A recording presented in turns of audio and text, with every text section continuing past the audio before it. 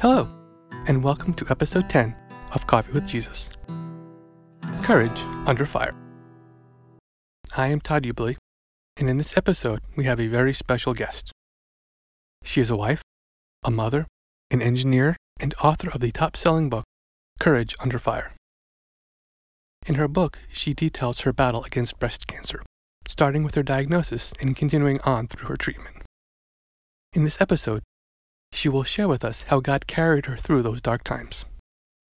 Please welcome Ms. Yilda Rivera. Yilda, thank you very much for coming on the show. Would you please start by telling us all a little bit about yourself? Yes, I grew up in Puerto Rico. I studied engineering.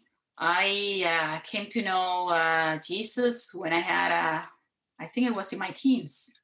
I studied engineering. I married my husband while we were still students, and he was also an engineering student.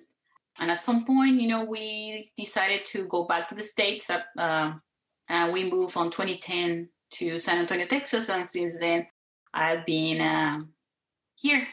I love writing and reading. So I always kept cultivating that passion that I had, for writing. So I do a lot of journaling, and that's how I kind of came with the book.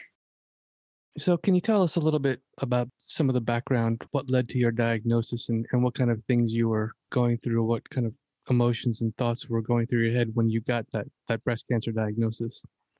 Yeah, so when I got the diagnosis, I was recently moved to San Antonio, Texas. So my family, my friends were miles away. It was just the four of us, my husband, me and my two kids. They were 6 and 8. So immediately, the first thing that came through my mind was uncertainty. At some point, we thought that the cancer was discovered early, and it was small. It was something that it was going to go away. But later, as the diagnosis kept developing, we realized that it was not gone, that it already started spreading, that it was aggressive, the highest kind. And the things were not as simple as we thought that they were going to be. So not only that uncertainty brought fear, not just the fear about the diagnosis, having something in your body that you don't know, it might be there, it's gone, And it was also the fear of loss, not being there for my kids, not being there for my family, what is going to be, of them. With that, God taught me, I learned how to just rely on God, to trust him, to know that if I knew I was in his hands and there are no better hands than his, whose better hands to take care of my kids, to take care of my family if I know better. My husband and I talk about things that we never thought that we were going to talk before. And that brought a lot of worry every day. So I learned, to battle worry, through God's word, just holding fast to his promises. And so those were kind of the biggest battle, not only dealing with the situation, with the cancer treatment, not only dealing with the uncertainty, that at some point I wasn't able to continue with the treatment, that battle of faith. So you're not only fighting the cancer, but you were fighting the worry that went along with that as well. How did this experience, how did it affect your family? How did it affect your husband and your kids? I would say that it brought us closer, definitely. At the very beginning, we were inclined to not tell the kids. Cancer is a big word, and all they know is that people die from it at their age. So it was kind of hard how to explain them. At some point, we thought about keeping it a secret and just navigate through the first stages and get done with it. The diagnosis started developing. And we know that it was not just a surgery, that it will take care of it, that I will gonna need, treatment. Then we decided to tell them, to include them.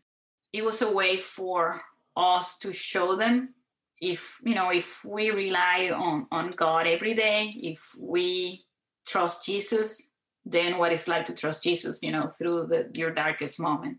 So it was a way to show them how to live faith, that faith is not just a belief. It's something that you choose, and, it's part of your walk, of your journey. So we shared with them. I guess started praying together more often. And it was a way for us to tell them that we're together in this, that we're going to fight. This is not just about fighting cancer. This is about, getting your word of God, the sword and your shield of faith, and being together in this. Many times I told them, I told my kids, hey, if you are afraid, just tell me, and we pray together. At some point during the journey, because we were so new here in San Antonio, Angel was just, we were less than a year in San Antonio when all this happened, that Angel, because he had to be with me for appointments for, treatment, and he had a job that I required him to travel a lot. He could no longer travel because he had to be with me. So we know that it was probably coming, so he lost his job. He was let go. This is something that you cannot hide to your kids. They're smaller, but big enough to know that dad goes in the morning to work and then comes back in the afternoon, and suddenly dad is here, with mom all the time. They knew definitely what was going on. And at some point, my younger son tells me, Mom, this is so bad, you with cancer, and then now dad lost his job.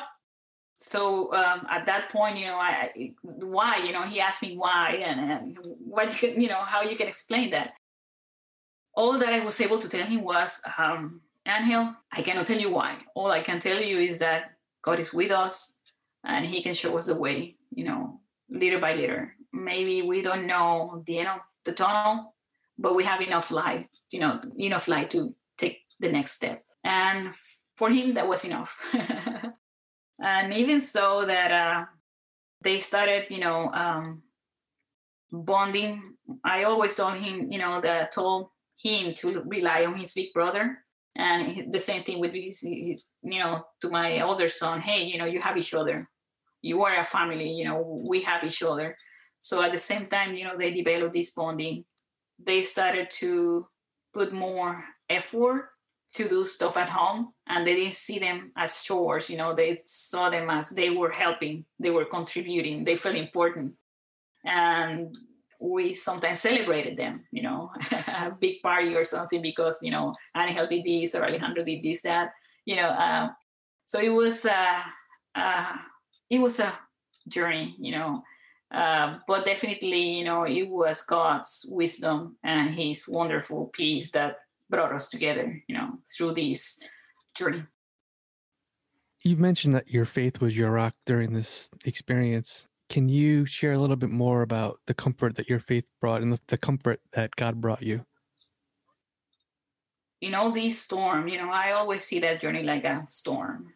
And like a storm, yes. It has its turbulence and quiet, And in that turbulence, in that stormy moments, everything that was shaking, sometimes you feel that your ground is no longer, below your feet. And God was my rock. And I only can think about many verses, through his word that he sustained me. And one of them is in Philippians 4:6-7. Do not be anxious about anything, but in every situation, by prayer and petition with thanksgiving, present your requests to God. And the peace of God, which transcends all understanding, will guard your hearts and your minds in Christ Jesus. So to me, I took that as a prescription for worry. Since I had to battle worry every time, I started turning my worry into a prayer. So you can imagine that I was praying a lot.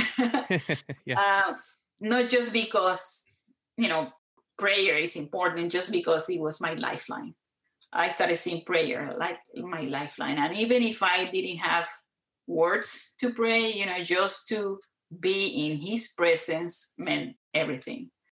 At some point, I realized that it's not about what I know, what is going on around me. It was who I know. the more I get to his word, the more I get into prayer, the more I was able to experience that silence that is whisper, and that peace that was sustaining me. It was the peace of God, just not only guarding my heart, but my mind as well. So I always share that verse with Angel, with the kids. And at the same time, Angel kept always telling me, God is our provider. So every time that we didn't know, we couldn't make too many plans because we didn't know if tomorrow I was going to be able to do stuff or if it was going to be just, too weak. We just learned to just rely on his provision, and his provision was strength. His provision was his word, his very presence guarding me. So guarding us, guiding us. I love that verse that you shared from Philippians. It's one of my favorites, and it's one I lean on quite a bit. And I think it's great that no matter what we are going through, we can bring those requests to God with thanksgiving. And that peace of God, which the Bible says transcends all understanding, will guard our hearts and our minds. And it's just a phenomenal promise, and it's even more phenomenal the way God keeps it.